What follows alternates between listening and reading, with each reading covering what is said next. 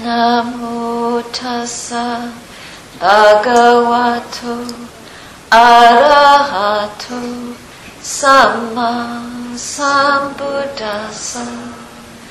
Namo tassa bhagavato arahato samma sambuddhassa. Namo tassa bhagavato arahato samma sambuddhassa. Buddhang dhammang sangham namasami.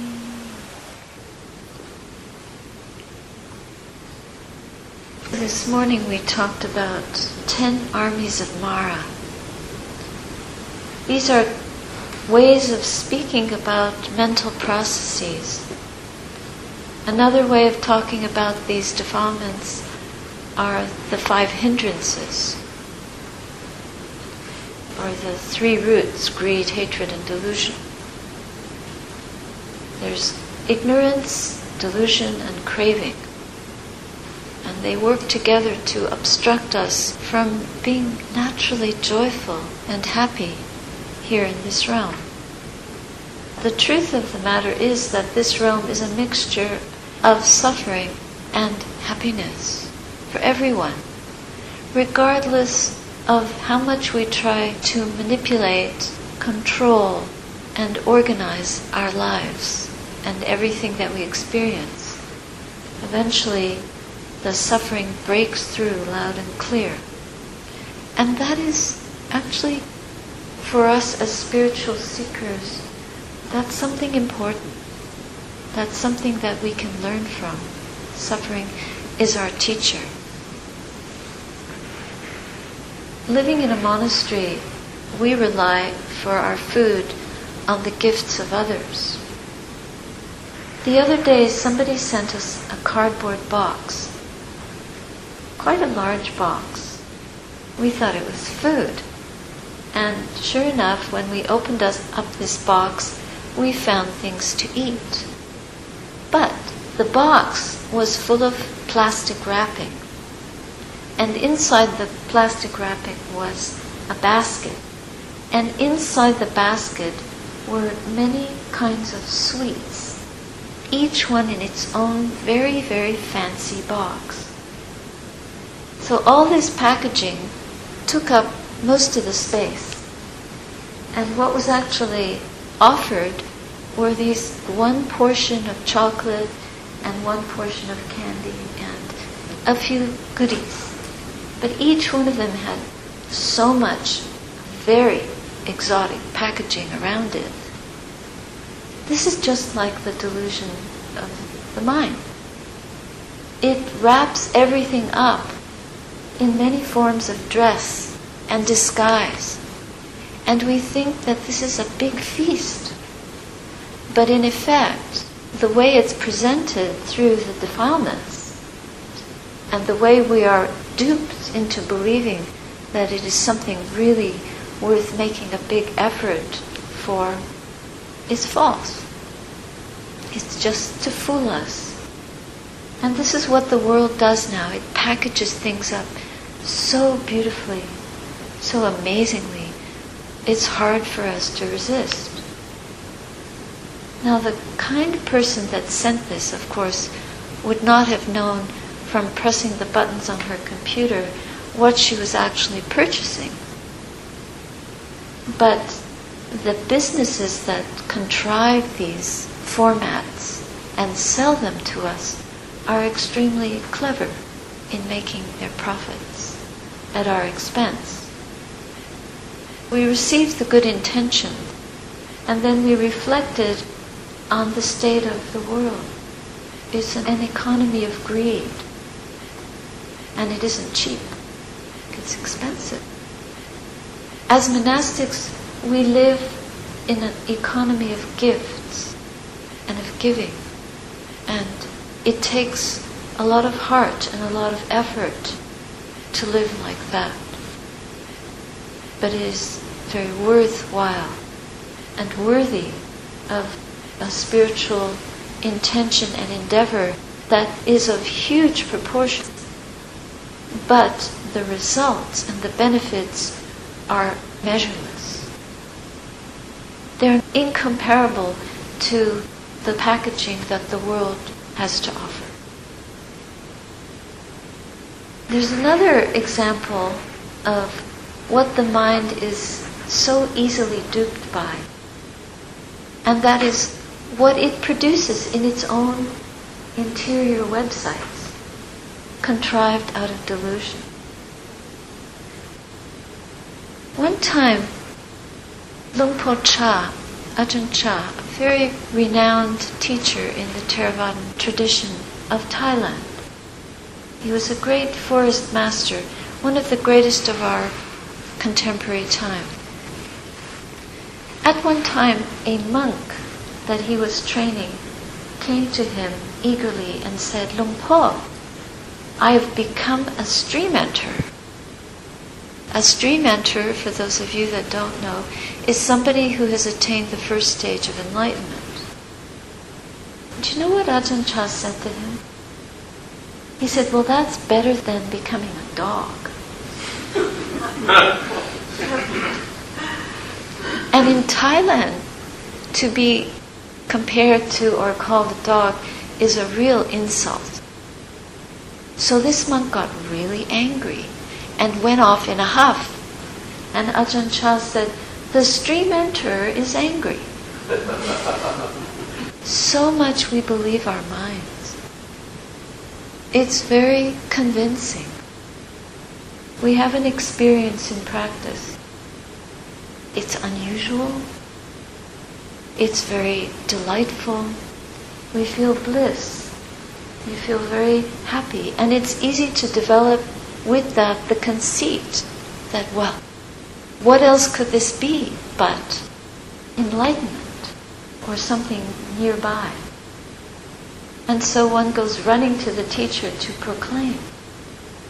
But Ajahn Chah was so wise, he could suss it out. We have to be wise like that. We need to suss out the deceits of our deluded thinking. And we have to be very careful neither to overrate ourselves and, on the other hand, not to disparage ourselves. We must try very diligently to continue to bear witness to our experience so that the uncertainty of what is coming up is uncertain. We don't really know. We may have experienced phenomena that we don't recognize. And so it's really important for us, just as when other people come to us and say, "Oh, you're so great," or "You're so incompetent." Whatever people might say to us, we should also listen to that with a mind of circumspection. Not sure, uncertain, don't really know.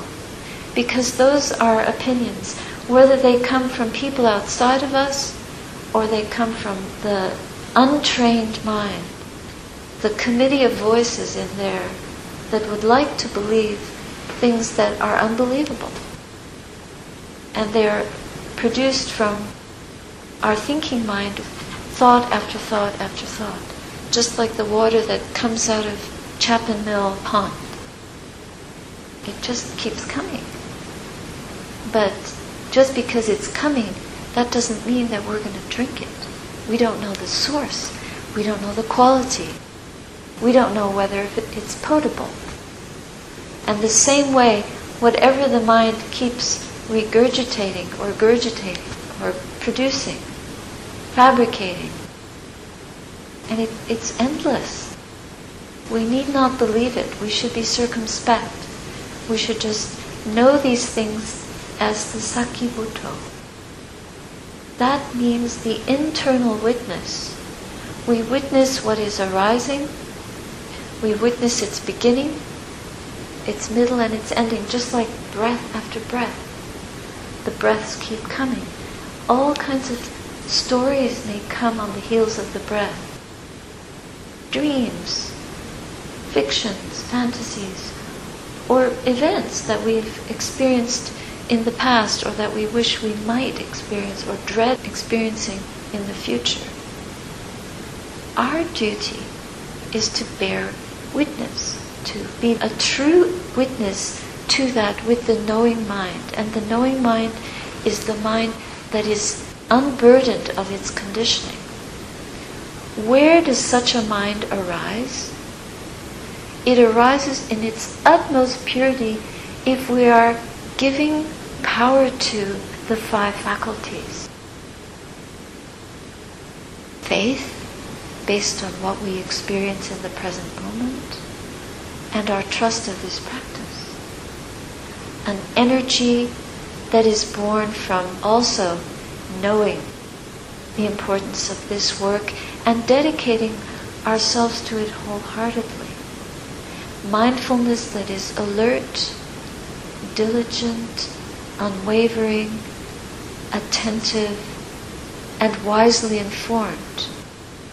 Purified as much as we can based on our commitment to virtue.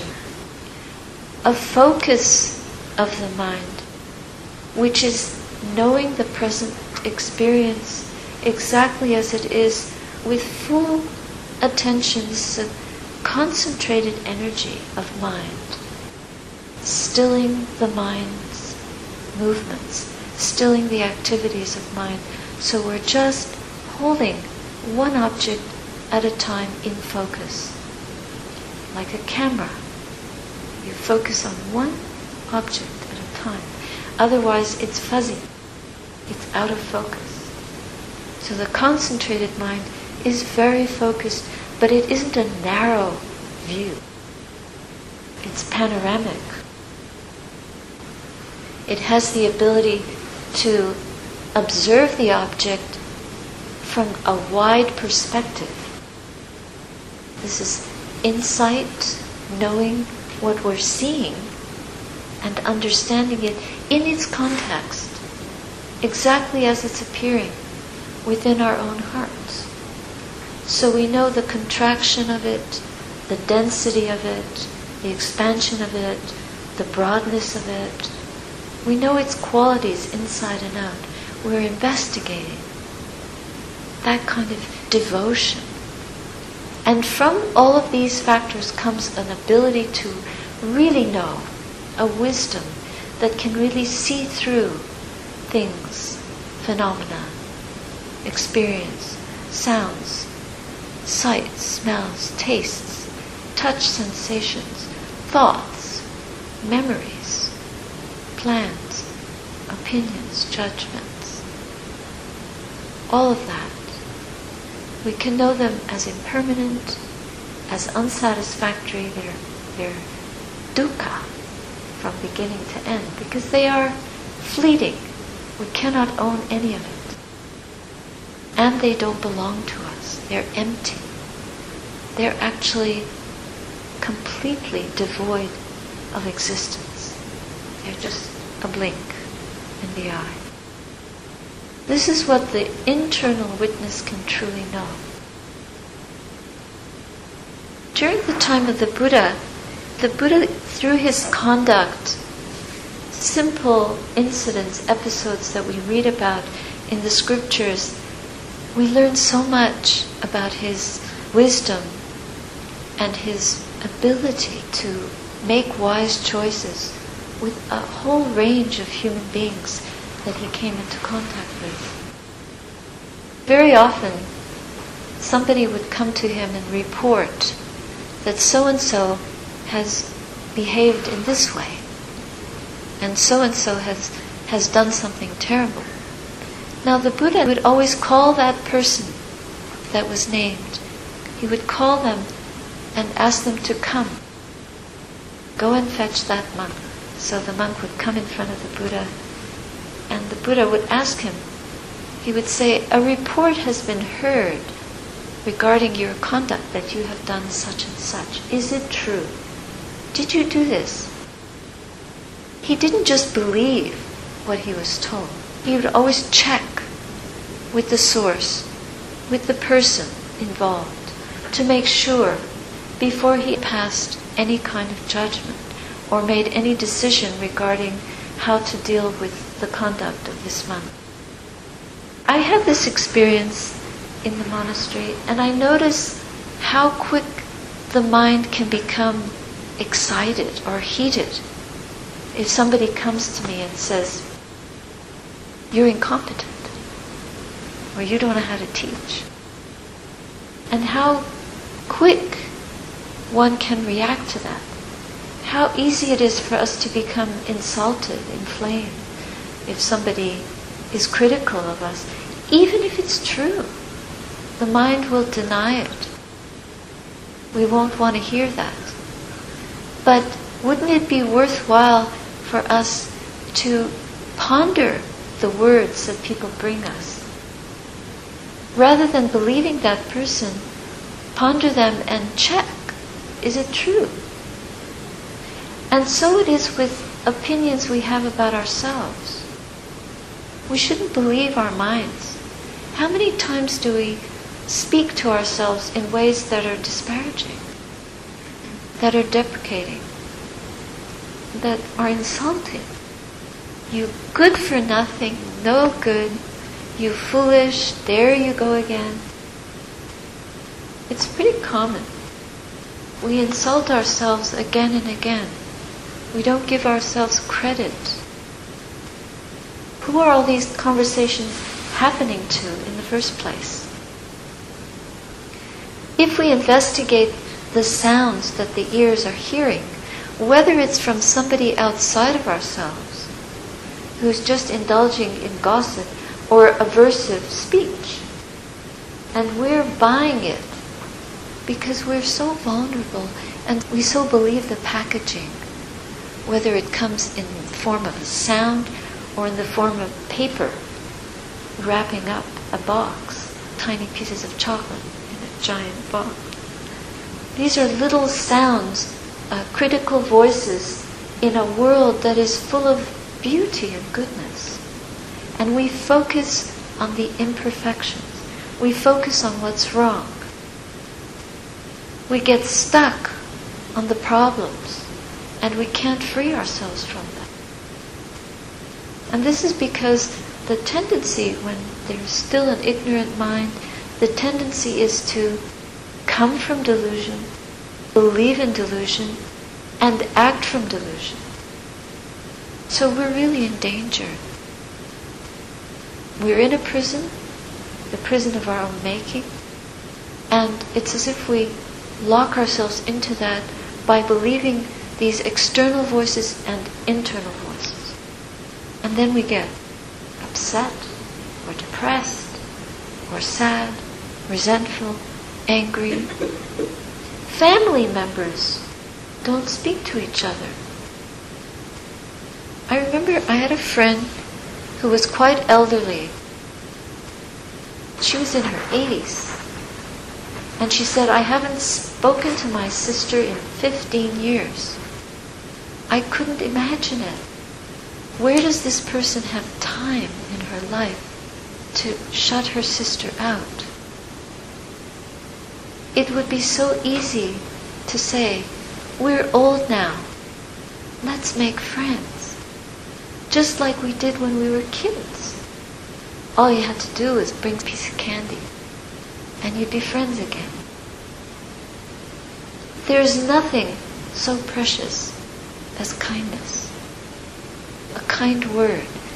And a kind word to an unkind repertoire of the mind is very, very important. The real kindness and the real generosity is the greatest gift of all. And what is that? It's paying true attention to our experience in this moment, exactly as it is. That is the greatest gift. It's the greatest kindness, the greatest generosity that we can offer ourselves and others.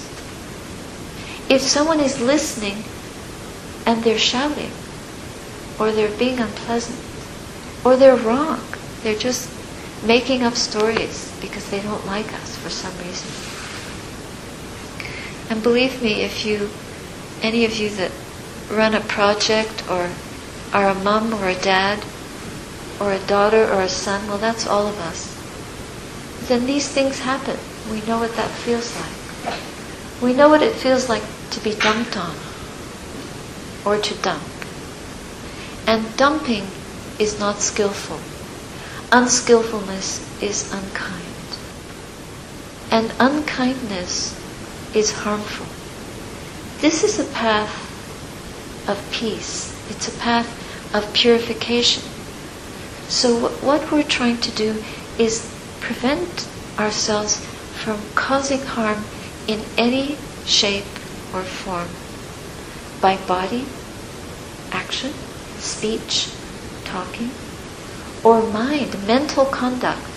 And mental conduct involves speech even if we're the only ones that hear it. So if we're offering ourselves unkind speech, then by giving right attention to that arising in the mind and being the internal witness, then we can know, is it true or not?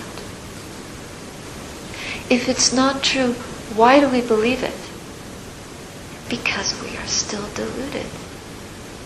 But if we can be undiluted for this one moment of generosity, which is right attention, right hearing this opinion rising in the mind, hearing it, knowing it to be false, and letting it go, just like the waters that run out of Chapin Mill Pond. Do we sit there and catch every dribble of water coming out? No. How do we find the joy of the stream of water falling out of the pond, down the creek? How do we enjoy it? We just observe it. We watch it. We listen to it. We know it for what it is. We don't try to hold on to any of it. We know water as the water element. We know the earth as the earth element. We know the heat and cold as the fire element. We know the wind and the air as the air element. We know space as the space element. We know the mind as the mind element. We know mental process as mental process. This is true knowing. This is kindness. It's harmless. It's pure. This is how we overcome delusion. We strip the experience of any packaging, and then we know it intuitively. And what we gain from that is a wisdom beyond the knowing of things in a worldly way, as pleasant or unpleasant, as sad or happy, as likable or unlikable, as good or bad. This is the middle way, is a balanced way.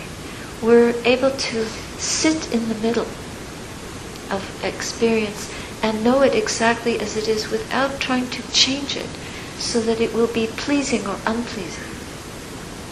Change it from unpleasing to pleasing. Or in some cases, when there's malice involved, change it from pleasing to unpleasing. These are the habits that we have to work with. This way of practice that the Buddha teaches us, and the Buddha is still teaching us, even though he lived 2,600 years ago, where is the Buddha alive? The Buddha is alive here within us. So when we see the truth of the present moment exactly as it is, then we know truth. Then we know the Buddha. We know the Dhamma, the truth. And knowing the Dhamma is knowing the Buddha. Knowing the Buddha is knowing our own potential to awaken. Our potential for awakening does not lie outside of ourselves. During the time of the Buddha, there was a monk that wandered about looking for a teacher. And he came to a teacher and sat with that teacher and listened to that teacher for a long time. And for a while was quite satisfied with what he heard. But then his mental defilements, his delusion overcame him. He got bored. He didn't really fathom the teaching. He didn't really embody it. He didn't really bring forth within him this sakibutto, this internal witness. So eventually he got tired of his teaching and went searching for someone else. He was told by and by that there's this other teacher that he should go and see. So he took that advice and went to the next teacher. And he did the exact same thing. Finally, somebody told him that he should go and see the Buddha. So he went to see the Buddha. And the Buddha told him, there's no use going here and there listening to teachings and expecting to find the truth outside of yourself. Then he gave him a practice and sent him off to do his practice and to find the truth within himself. Just like when we want to blame the world for our suffering, where do we put blame on our suffering? Outside of ourselves. We can blame other people. We can blame our bodies, our education, our parents, our minds, conditions, the world, politicians, our gender, our age, our health, even our life. We're dying and we're still blaming. The mind that blames has not understood the project because conditions are still the source of the problem. The real problem is always within us. The source of the suffering is here, within. Whatever we might be afraid of, fear itself rises within our own citta, our own consciousness. And if we're aware of it, the moment we can be aware of fear and know it as delusion, as contraction of mind, as conditioned phenomena, as anicca, it's impermanent, as unsatisfactory, it is dukkha, suffering. And it is not what we are. It's a moment that arises, we feel it in the body in this way. Feel it, know it, and let it go. We can really only let things go when we have this kind of authentic knowledge of what they truly are. Until we can know fear for what it truly is, we can't properly let it go. We can let things go properly when we know them authentically.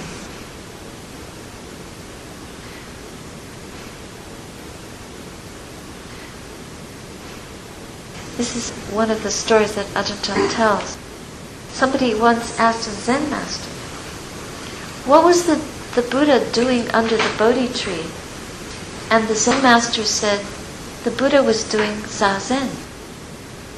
So then this person went and asked Goenkaji, what was the Buddha doing under the Bodhi tree? And Goenkaji said, he was doing vipassana.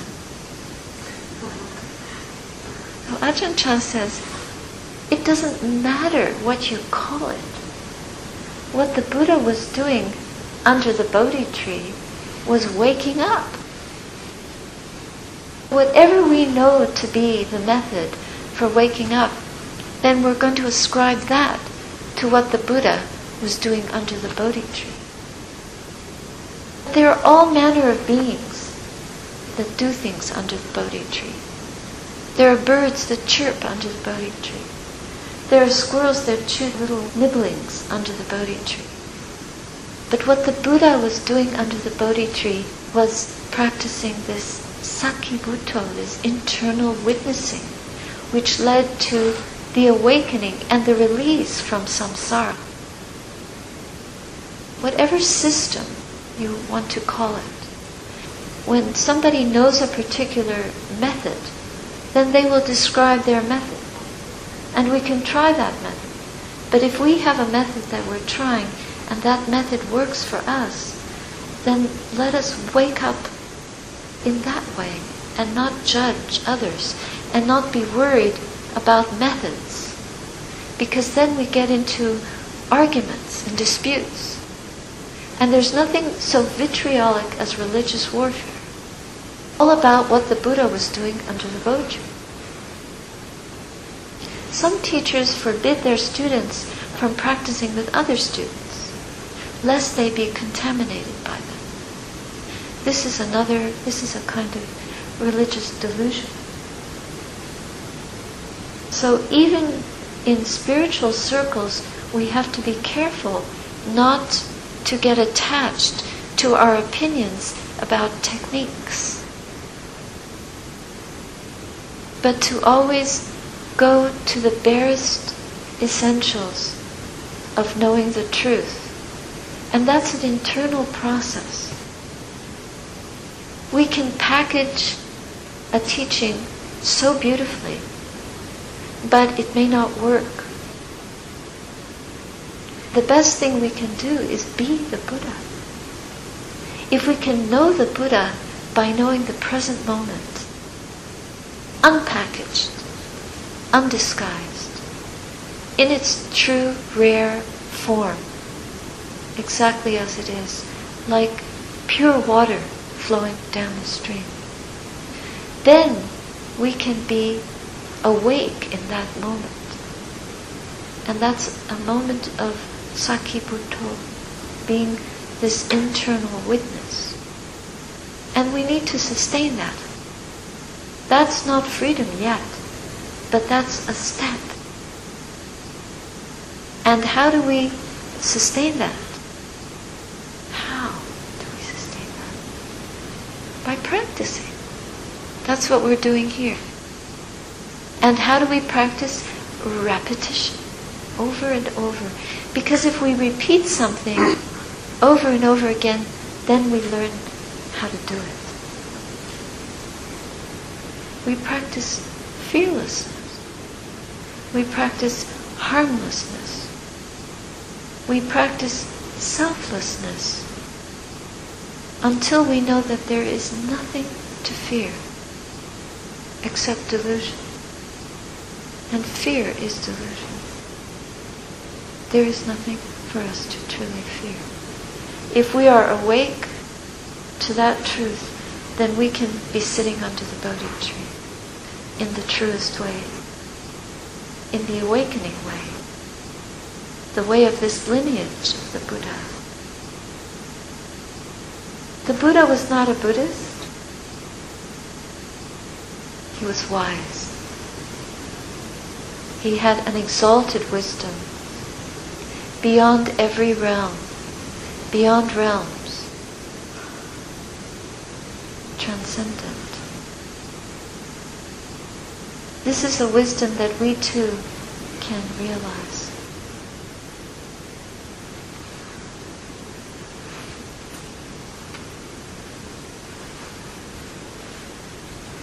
So don't look for the teacher outside of yourself. Just bring the teaching forth inside of yourself, moment by moment.